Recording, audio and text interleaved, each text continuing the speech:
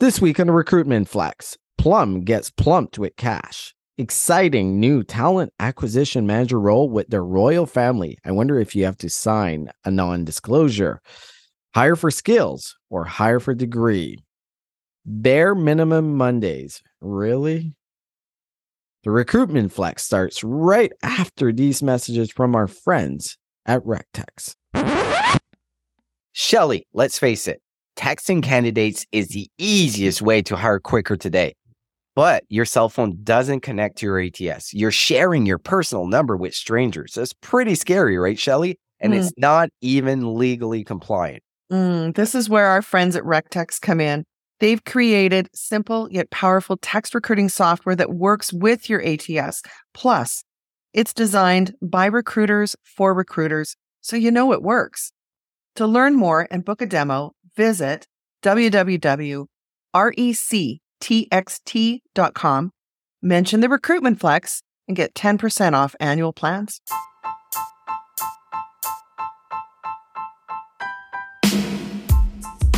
Welcome to the Recruitment Flex with Serge and Shelly. I'm Serge. And I'm Shelly, and we talk all things recruitment starting right now. Bonjour and welcome to the Recruitment Flex. Shelly, how are you doing? Doing great. I know you didn't say anything about my hair, but I really feel like I'm having good hair lately. My apologies. I did notice and I forgot to mention, but your hair is fantastic. Fantastic. I thought you'd like it because I know you don't like big hair. No. Yes. Well, you've got many years of, if you don't say something, I'm sure your daughters will point out to you, Dad, you didn't even notice. I've got blue eyeliner on. Well, Mallory had a haircut last week. So when I came in on Friday, the first thing she asked, she's like, do you like my hair? And of course, I loved it. I really, really loved it. It's so cute.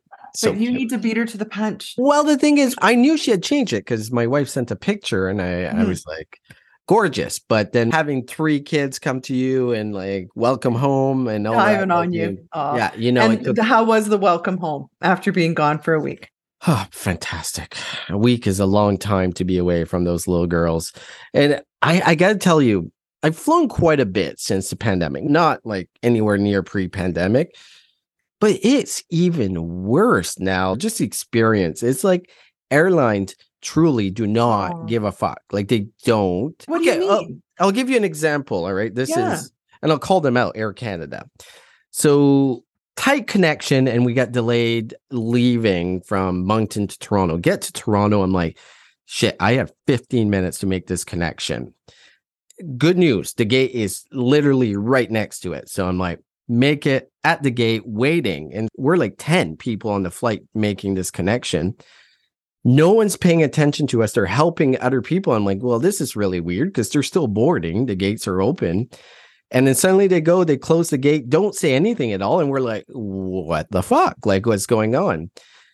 And come to realize that they had taken everyone on standby and put them on the flight and all of us that were in the connection.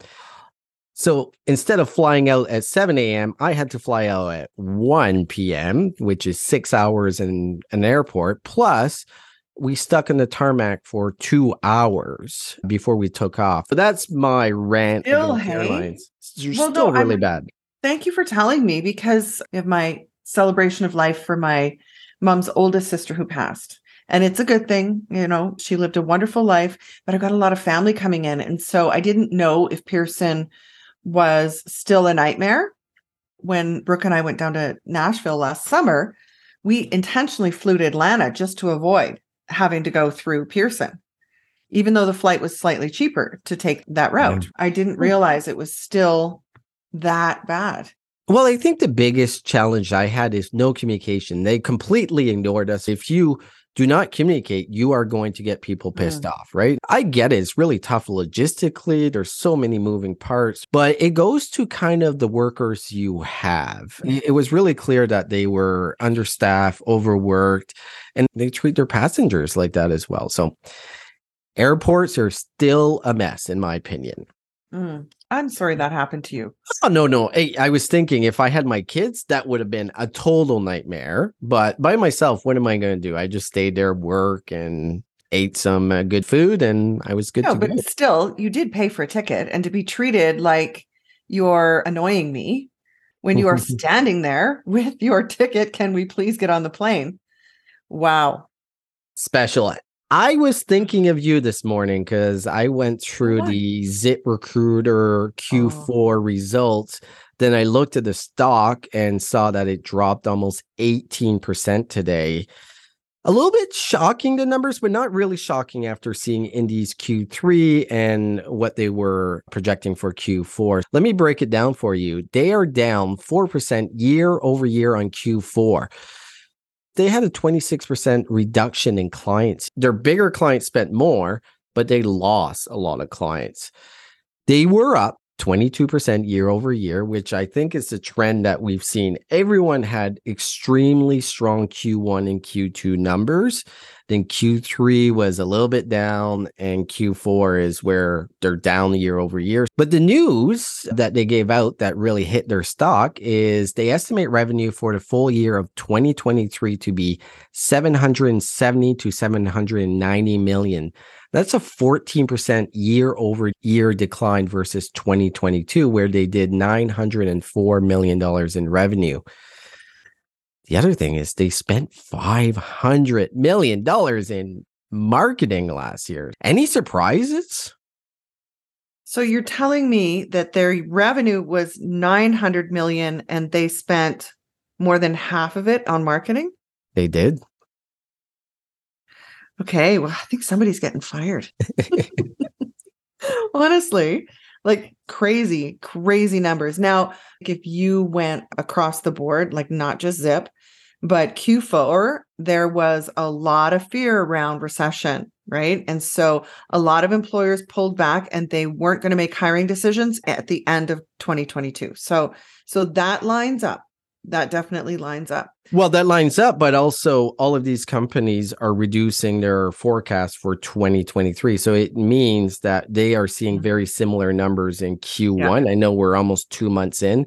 And I was talking to another major job board today that works with a lot of partners, and it looks like everyone is significantly down across the board, both on revenue and customer acquisitions. It tells us there's still a lot of fear from employers, driven probably from the layoff news and recession fears, that they're holding off. Hopefully, the second half of the year really perks up. I still feel confident about this year. I know we've been talking about layoffs and recessions. I still think the labor market is going to be extremely strong, but I'm glad I don't own Zip stock today. That was a bit of a zing. Okay, moving on. Great news. Yeah. Our friends at Plum, so Caitlin and Jason, just announced yesterday the details of a $6 million USD round. So that's $8 million of growth funding. How about we listen to a clip of Jason explaining what they're going to be doing with this money? Sure. Go. How do you plan on using the funds? The majority of it is sales and marketing. We've really built the machine that's resonating and providing value not only to our clients, but to the humans at those clients. A lot of people say that. I'll tell you this, and this is not something in the press release, but as somebody who's been at a lot of startups and a lot of different tech companies and several in the HR tech space, we're not bringing in salespeople like a lot of tech companies do. A lot of those enterprise sales reps say, hey, let's sell 6 months ahead to the dev calendar and we'll catch up. Plum has spent the last 10 years really building an amazing product. It's the best product I have ever had. And that's no slight on other products that I've come from. So really, it's just pouring more fuel on that fire, both in sales and marketing, and making sure we can continue the swagger and the growth that we have. I assume we're going to grow exponentially more than we did this past 12 months. So Shelley, what's your thoughts here? I am so pleased. I am a big fan of Plum. I've always been in their corner from the first time I saw the product and it was demoed to us. I'm really thrilled that they've got some good investment. I think it's going to be great. I think it's a really good sign. And what I saw in the press release is 100% increase year over year on annual recurring revenue. Fantastic news. Congrats, Plum team. Yeah. I think what I'm more excited about is actually funding in this space, because I feel like it's drying up. It means if you have a good business that's growing, there's still money out there for you to go to the next step. Shelly, I have the tip of the week this week. Tell me. And it's What'd you pretty come up with? basic, but a lot of people don't know this. When you are posting jobs on a job board, on your internal site, or anywhere, make sure it's a title that people would actually be searching for. I see it too many times. I'll give you an example. Receptionist, class 3, full-time in the title. And that really hurts your relevancy when it comes to people looking for your job. If you just had receptionist, boom, you're going to get triple, quadruple the amount of views to your job. It also applies to internal job titles. Recruiting rock star is maybe an exaggerated title, but you know what I mean? Any title Nobody like still that does that anymore. Please tell me that isn't true. No, but we still see a lot of job titles with items in the title that actually don't make sense and should be taken out. It should be the title that people search for. So when you are thinking of a title for a job board, and it can be a different one than internally, just think about what would people look for when searching this job. Put yourself in the job seeker's shoes. You know, that's really good advice, because I know HR puts together job titles that help them classify the job, help them build organizational reporting structures. I don't think it was ever designed or considered for talent attraction. And I think a lot of HR people are really nervous that we're trying to maybe trick people by not using the title they gave us. Even something like, you're looking for a maintenance assistant. Well, you probably want to advertise the job as a laborer, because that's really what it is. But HR gets their panties in a knot about changing the job title. No, it's maintenance department. And how will we ever track these people if we advertise them as laborers? It's really important that talent acquisition and recruiters explain this properly. Oh, yes. To HR. Listen, when we make them the offer, as soon as we speak to the candidates, we'll make sure they understand it's in the maintenance department and explain on their offer letter, it's going to say maintenance coordinator or maintenance person. But if you want to attract them, it's a laborer. And there's no reason to not put it in the job ad itself. You can add it at the end, and internally this role is known as this, so there's no confusion. But I think of it in a very similar way as we do with job description and job ads, right? You can still leverage your job descriptions internally. It's really that job spec and what they use to determine salaries, classification in the organization. But that's not what you should be using when you're advertising. This now becomes a marketing copy, and it's the same for titles. If your titles are not straight to the point of what people would be searching, you need to change them. Good tip. Way to go. Search. So some recruiting insights. This one, I thought of you when I read it, because King Charles is reportedly hiring for a new role within the royal family's firm, and he is looking for a talent acquisition manager. So, Serge, you probably have to take a polygraph. You probably may not make it through the screening process, but would you ever work for the royal family? Of course I would. Like the royal family? Are you kidding? But you'd have to pass a polygraph. Well, that might be an issue. And I'm not a fan of the royal family. I really don't care.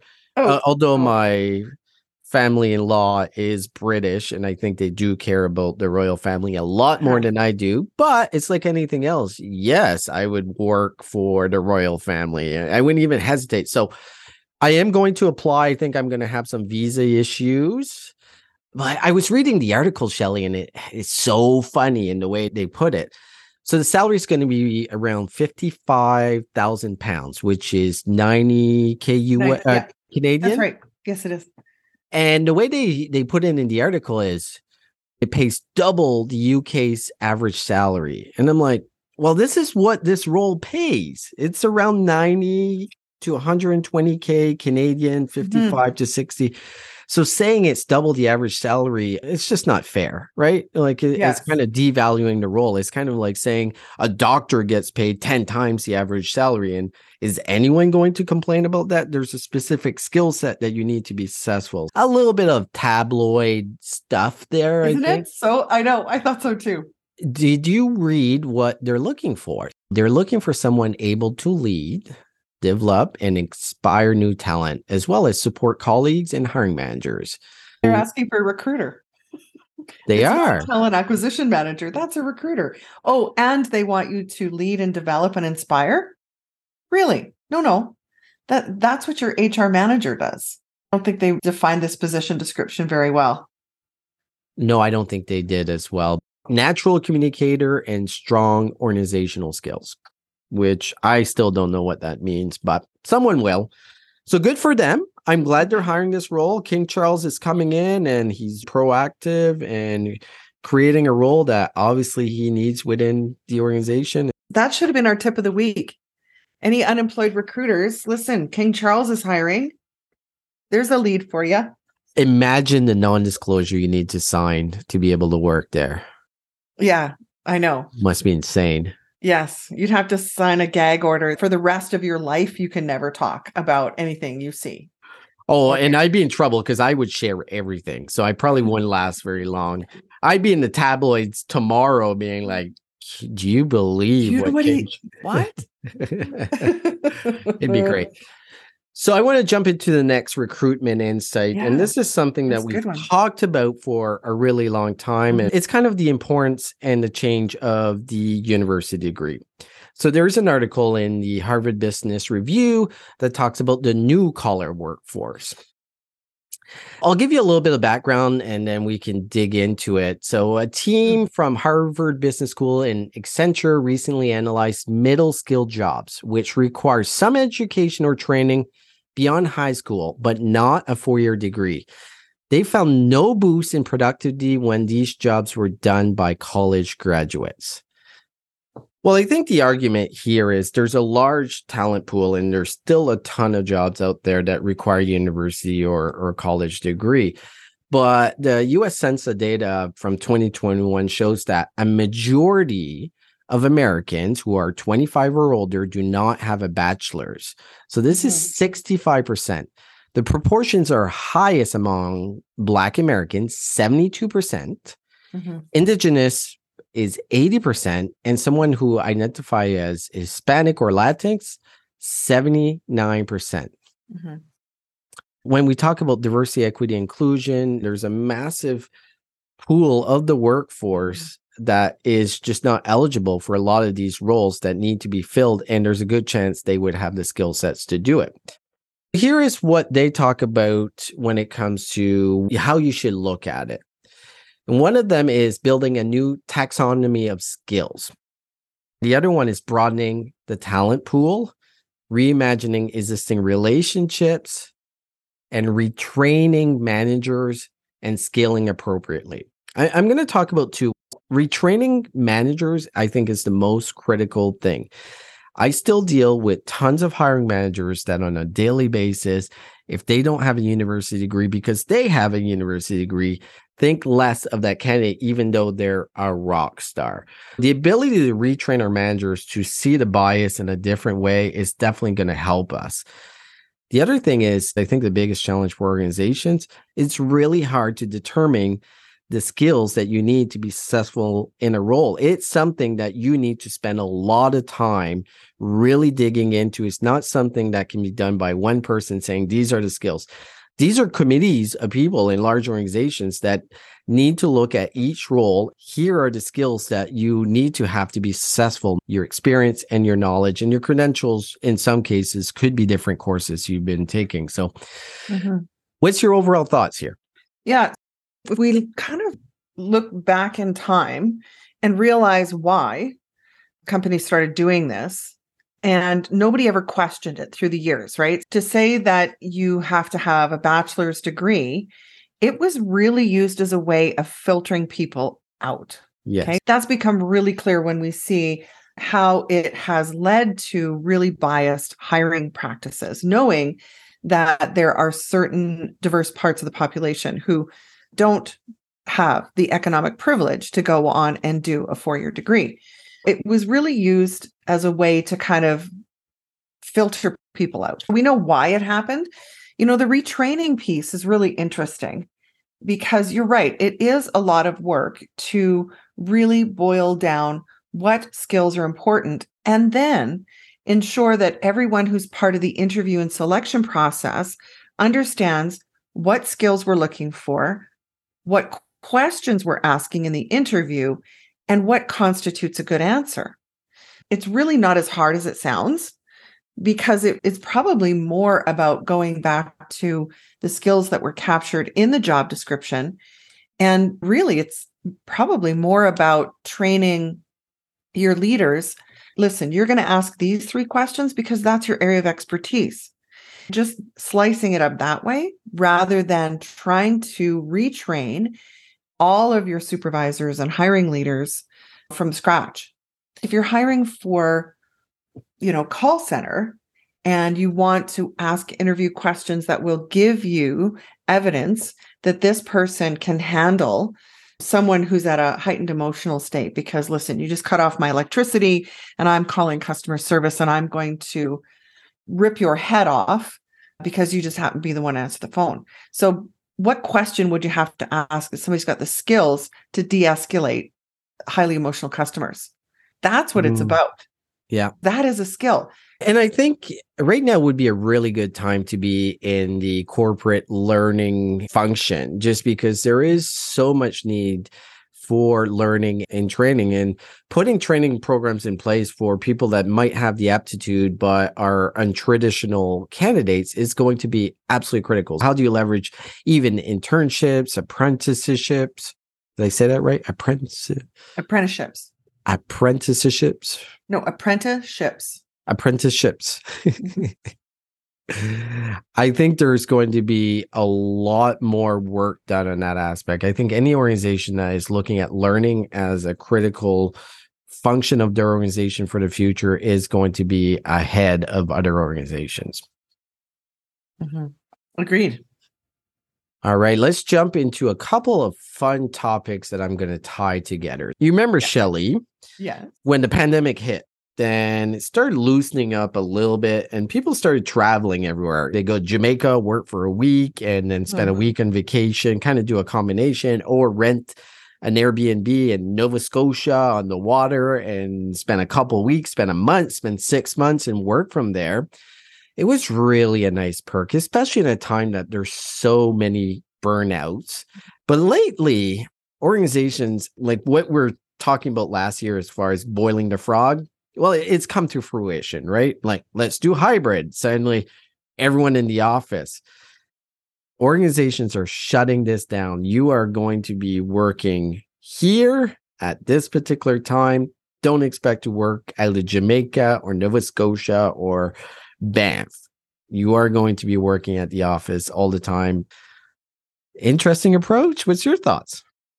Well, there's Instagram Reel, and she's become super popular. And I'm sorry, I can't think of her name at the moment, but she does this whole series where she's on a cruise ship and she's working and she's getting everything done. And so she kind of does these 2-way conversations of like, have I met my targets? Yes, you absolutely have. In fact, you've exceeded your targets. And have I ever missed a deadline? Nope, never missed a deadline. Okay, so you want me back. Why? I wonder, like, there seems to be this old-fashioned thinking that you have to be unhappy to be at work. I don't know. Like, I don't get it. If you're getting your work done and you're meeting all your commitments as you said you would, why would it matter to me? Like, well, I think it's a little bit of command and control, right? Type of management that still the management group is very familiar. If you're not at your desk, you're not working. Even though there is so many examples of, and I know a lot of people that could be working anywhere and execute flawlessly and actually put better work. And I've seen it firsthand. Just to lump everyone so they don't need to individually manage the people that are not performing, to me is a bad thing for the employees and the employers across the board. Because I think the next story that we're going to talk about is a perfect correlation, because there's this new trend called bare minimum Mondays. So bare minimum Mondays is basically people are trying to figure out a way to do the least amount of work and stress on Monday to get through the day. So my first gut reaction is like, I guarantee you the ones that are working from Jamaica or wherever are not those people, but they're being lumped into this kind of more lazy culture. So if we put this in place, that people are doing bare minimum Mondays, which first of all, I think it's gross. Like I can't get behind that. I am an employee advocate, but if you're getting paid and you're going to work on Monday and not putting any effort, well, guess what? People are noticing. Leadership notices, your colleagues notice, everyone notices. So when layoffs come, don't complain because you will be laid off. And I really have no sympathy. I think employers, instead of performance managing employees, are just doing the easy way out, being like everyone in the office so they can avoid having those tough discussions with those lazy workers. Mm-hmm. Yeah. Again, I think it's what you said earlier. There comes a point where people just do feel like it's command and control. If you take that tact with people, I believe most people will feel like, what's the point? If you're reporting to someone or going into a job that you basically hate, then people are going to respond with, well, then I'll just do the bare minimum, which is really a sad way to go through life. It is. There is so much opportunity out there. And tying all these three things together, if organizations move towards skill-based hiring, that opens up a whole host of opportunities that normally the door would have been slammed in your face. Yeah. Those people who are doing a bare minimum Monday or quiet quitting, it's because they're in the wrong job or working for the wrong company. If you're dragging your ass into work on Mondays, you've got that pit in your stomach on Sunday night. Fuck, man, take control of your life. Get a different job. Why go back in if that's the way you're going to perform? Because you're right. It's almost like putting a target on your back. Really? You're going to be surprised if you're part of the layoff group? Yeah. You're barely showing up to work and you obviously hate it there. Like, why would you do that? It just doesn't make any sense to me. I think a lot of these articles are sometimes, a little bit of headline grabbers. Well, I think this is, and it's based on a TikTok of someone similar, but she's basically going through her days and advertising how she does her bare minimum Mondays, which I'm like, oh, you've got a lot of guts. But I think it's so different, right? The generations and how we treat work. Because your generation was like, you slave away. It doesn't matter. They're the boss. You're going to work 80 hours if you want. Then I'm Gen X, which is a little bit less, still very hardworking, but very corporate focused.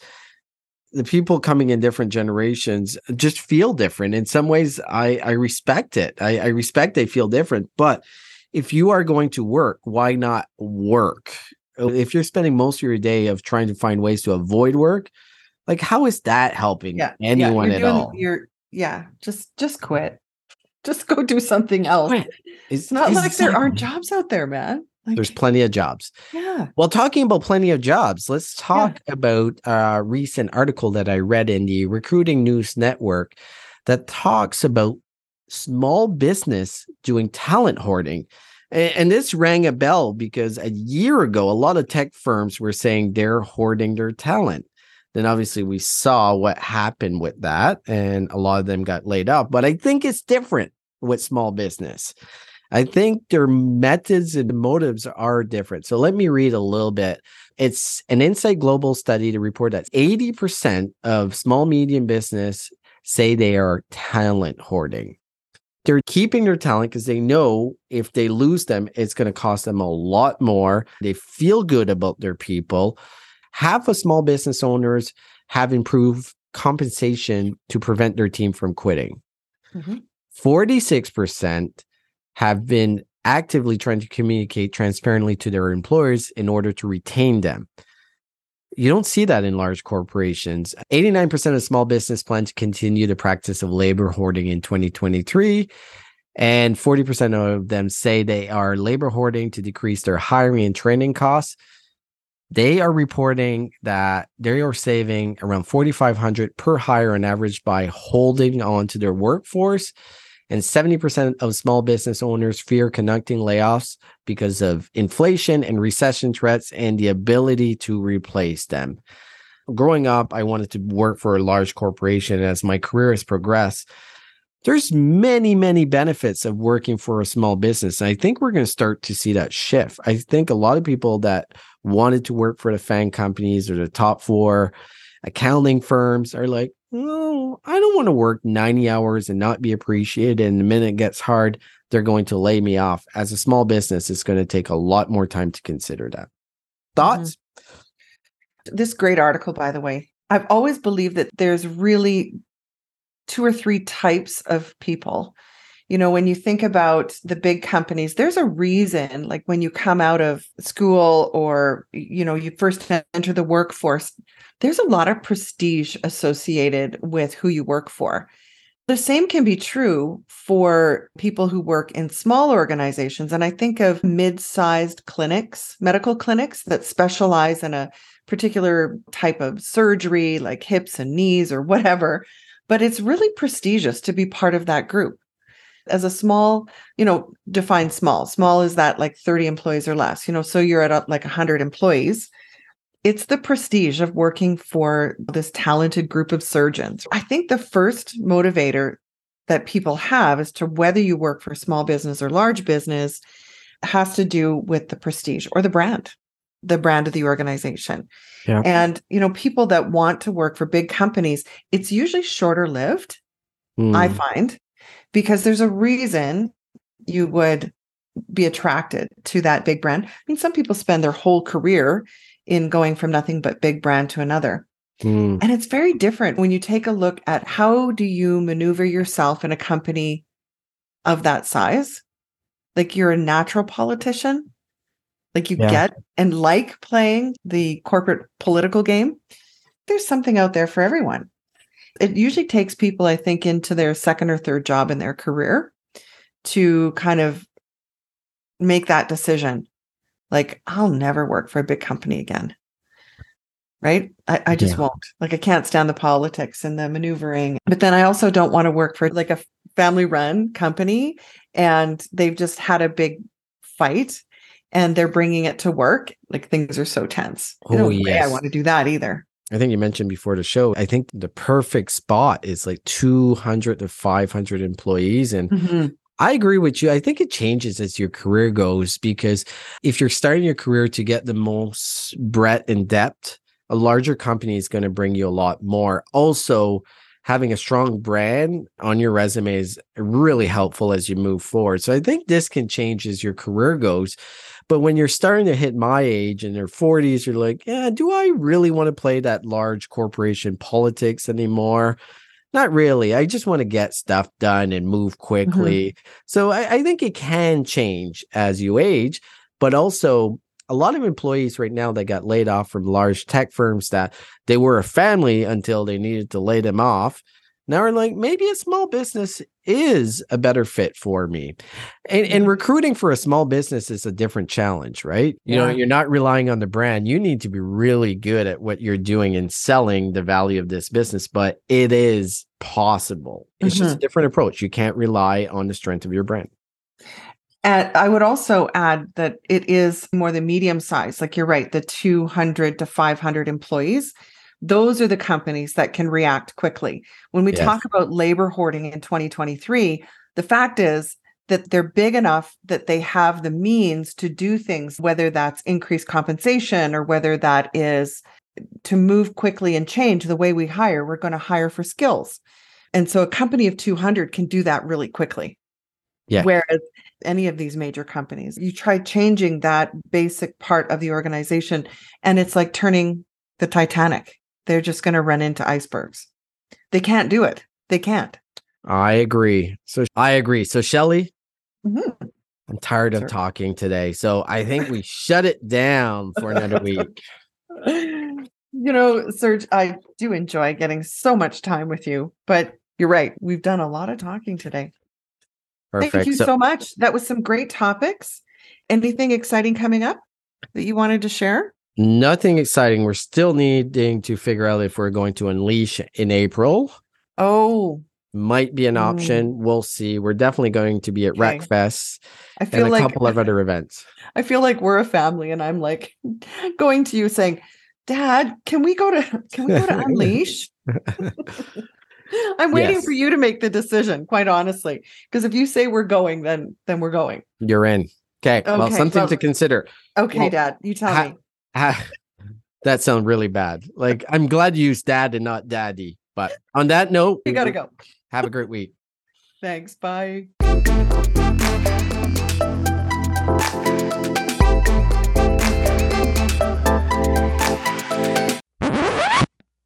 Shelly, you know how much I love programmatic advertising for recruitment. It saves so much time and effort in trying to figure out where I can get maximum exposure and value in advertising my jobs. Yeah, for sure. It is a game changer.